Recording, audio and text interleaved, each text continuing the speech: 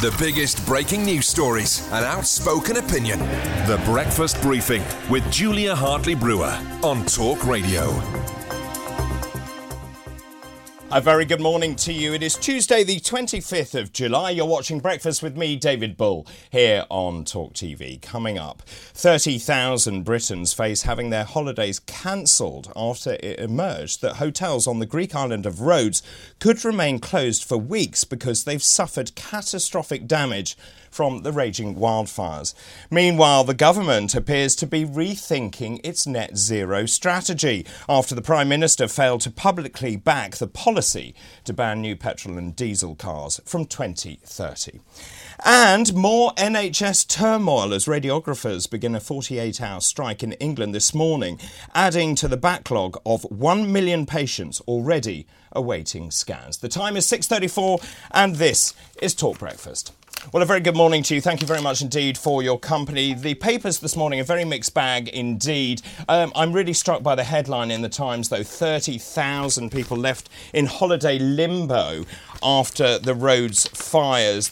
Obviously, the crisis in Rhodes continues. Many people really don't know what's going on in terms of their holiday plans. We also know this is affecting something like 10% of the island. Flights still leaving, also repatriation flights coming back. Lots of stories also about people staying put in Rhodes, actually determined to enjoy the rest of their holidays. So very much a mixed bag. We're going to be talking about that. We're going to be talking about a number of other things. The pressure on NatWest also over the Nigel Farage scandal really continues, with the bank's chairman now being embroiled in that. And also I want to talk about the radiographers, of course, going on strike for 48 hours.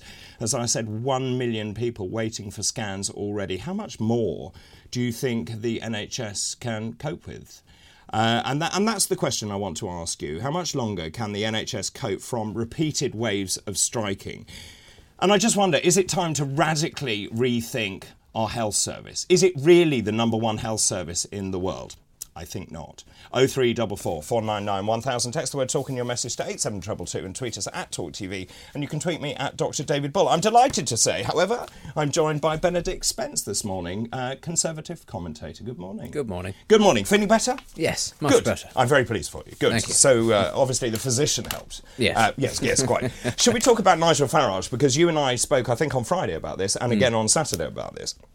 So obviously, Nigel then obviously decided to involve the Information Commissioner. This is very serious. They can levy fines of something like £17 million on that institution. We heard now finally an apology from the BBC and Simon Jack. Alison Rose has also issued an apology. Now the chairman of NatWest, this is the NatWest Group NatWest Group Wealth Management, has also now embroiled in this. It's not going away, is it? It's not. And again, I go back to the fact that actually a few weeks ago nobody knew that Nigel Farage banked with Coutts. Nobody was interested that Nigel Farage banked with Coutts. Now everybody does because of their decision in a bid to manage their reputation. It would take a heart of stone not to crack a smile at the idea of such a prestigious financial institution getting it quite so wrong and managing to advertise to the world that perhaps it's not the best run financial institution after all. I mean, it's extraordinary, isn't it? Sir Howard Davies, the chairman, is now facing calls to launch a board-level inquiry into the leak. And again, it's another institution. And I said this, I think, yesterday or the day before. You know, they're obsessed with painting rainbows on the front of their office in the Strand. But actually, at the end of the day, if private confidential information about your financial status is leaked, that is a breach of trust. Yeah. It's wrong. The banking sector can't exist. A bank can't exist, it can't function if its customers think that its information, that it's open season on its information, on their information, and that they can't trust a bank to act in their best financial interests, but only to act in what that bank considers of importance to its reputation. The system will just collapse. Everybody knows that banking is very fragile as it is anyway. It's a bit of a mirage, the strength of the system. So the idea that a bank can sort of function if it says to high-profile individuals, well, we don't agree with this view, so off you pop. It's just... I continue to struggle to understand what the thinking was behind this. I understand that some people have differing political views. Some people feel very strongly about these views. I understand that Nigel Farage is a very polarising character. But still, I go back to it. There was no need to do any of this. All of this damage is entirely self-inflicted. Nigel Farage could have been happily banking along with Coutts with however much money he's got in his account. Nobody would have been any the wiser. It would have had no impact on Coutts' reputation at all. And now, what have we got? We've got not just Coutts, we've got other banks potentially embroiled in this situation. Other people coming forward saying, I've had my bank account closed, I've had been treated badly. Suddenly there is a scandal, and where there was just nothing before. Absolutely right. And of course, this is about client confidentiality. And of course, I was involved in this as a politically exposed person, or at least they wanted to know if I was a politically exposed person. And you're right, many other banks now under the spotlight as well. Let's also look about the health implications. There are lots of health stories this morning. The number of people living with major illnesses in England will rise 9 times faster than the healthy working age population.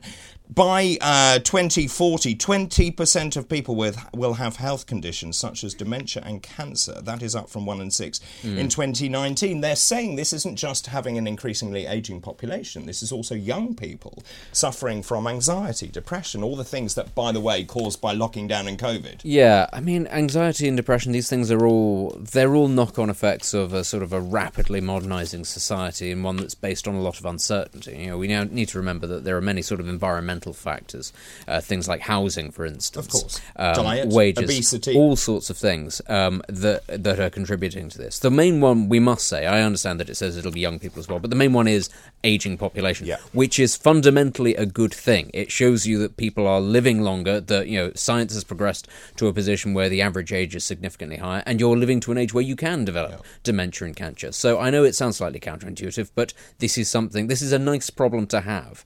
But I guess I've so, been as long as we look after elderly people and we have social care and all those things. But I have been saying it for a long time. All that's going to happen, though, is that health budgets are going to increase as population increases and those people get older. The money that we spend is going to have to go up. And again, this is, as you said yourself in your opener, is the NHS really fit for purpose? Do we need to look at a different way of funding it? I believe we need to think of a different way of funding it. I think we've needed to do that for a long time. But I still don't think the country mentally is in that position yet. Well, also politically, there's no political appetite. Well, this is the thing. The politics reflects what is sort of bounced back at it, and I think that politicians understand. You've got the Labour Party very tentatively saying, well, we're going to have to think about reform, but they're not making a big sort of song and dance about it. They're doing it because they know that there isn't the money, because there is no growth, there isn't the money to say, right, well, we're just going to pour lots more money into the NHS. They understand it needs to be reformed, but even they, who you would have thought would have been the one party that would feel confident enough to say, we're going to introduce NHS reform, they're doing it very sort of sotto voce because they really do understand this country is not capable yet, I think, of having that conversation about NHS reform without bursting into hysterics, basically. I agree with you, actually. And on the back of that, radiographers have also started a 48-hour strike in England as well. 1 million people waiting for scans already. Of course, more people will then have to wait as a result. Now, they're rejecting the pay rise of 5% combined with one-off payments totalling at least £1,655. So again, it's just more strike action. We've had junior doctors wanting 35%. We've had consultants. We're hearing about GPs going on strike, radiographers. Who's next? Who else is there? I mean, you're the doctor. You know what other jobs there are. We can play a sort of a bingo of potential. But it's such a tricky one because doctors and nurses and medical staff broadly are paid pretty well. We understand they have gone through, a real squeeze on their wages, on their living standards, but they are still paid relatively well. But this, I think, has to come back to the fact that this country is poorer than I think it realises. I think people have not realised that we're not, just because we say that we are the 6th largest economy in the world, does not actually mean that we're anywhere near as wealthy per head as places like the US, like Canada, like Australia. And that's why you have people who are already very well paid, who are able to turn around and say, well, actually, I can earn more elsewhere. I can earn significantly more elsewhere. So what are you going to do about it? I mean, this is also an artificially created crisis. You know that as well as anybody. It's because we don't train enough medical staff ourselves in this country. We could have alleviated this problem some time ago if we'd done that. But again, that's about gatekeeping wages. But it was the BMA. It was the BMA that did not want to increase the number of places. Exactly. And this leads nicely to another story. The BMA has been accused of staggering hypocrisy. What a surprise. Well, there you are. Because they will not pay their staff any more money. They basically want to spend 5.25% to their workers. Now, remember, most people working for the BMA earn far less than doctors, as you rightly say, and the BMA are the organisation behind them wanting 35%, but the hypocrisy is they don't want to pay their people. Well, because they recognise as well as anybody that this is quite a lot of money. Then, that margins are very tight and that you can't just hand out 35% increases to people, that it's unaffordable. Yeah. But of course,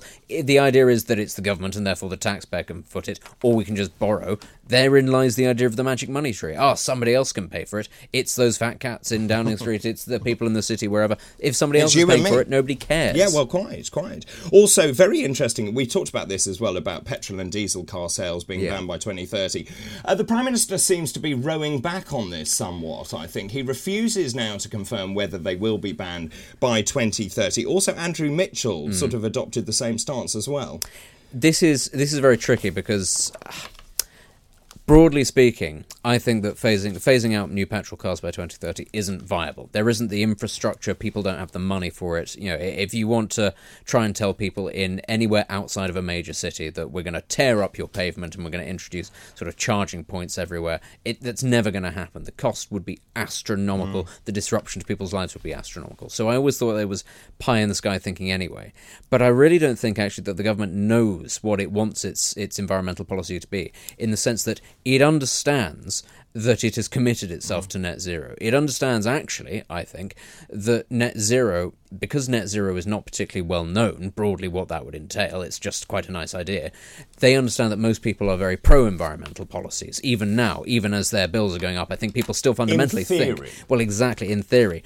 The Telegraph had a leader yesterday that said we should have a referendum on net zero, and I just thought you can never have that discussion, because it is a different thing to the EU. It is a religious thing. People believe almost completely in the idea that that the planet is going to burn unless we do something. You can't have a constructive conversation. If you do have a referendum, then I think most people will say yes, we're in favour. But actually, it's the detail, isn't it? It's what happens to you. How does this impact on you? And that's where I think the difference arises. Well, even when you poll people on sort of individual policies and you say, would you be prepared to pay more for X, Y, Z? In polling, they all say yes. Most of them say yes. But actually, it is when you then find yourself demonstrably poorer off.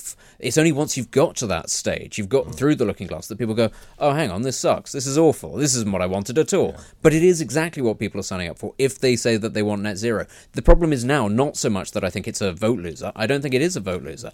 I think the government understands, this is expensive, this is disruptive, this is not something that we can reliably undertake in 7 years. That's what I think this is. I don't think it's because people have suddenly decided that they don't like net zero. I think the government is looking at it and going, among all the things we have to pay for, we do not have the capacity for this. Infrastructure, we talked about roads, potholes, the cars are heavier, all of this stuff. The car parks actually can't take the weight of the cars. Very quickly, we must go to a break, but this great story about Just Stop Oil. Do you remember these YouTube pranksters that just stopped peeing us off? Yes.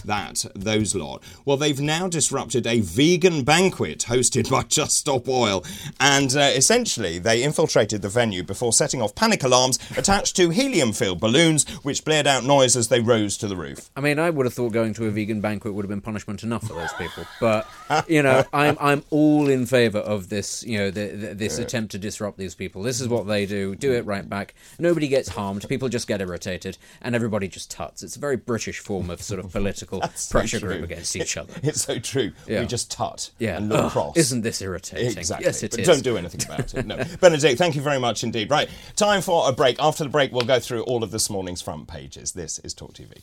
The biggest breaking news stories and outspoken opinion. The Breakfast Briefing with Julia Hartley-Brewer on Talk Radio.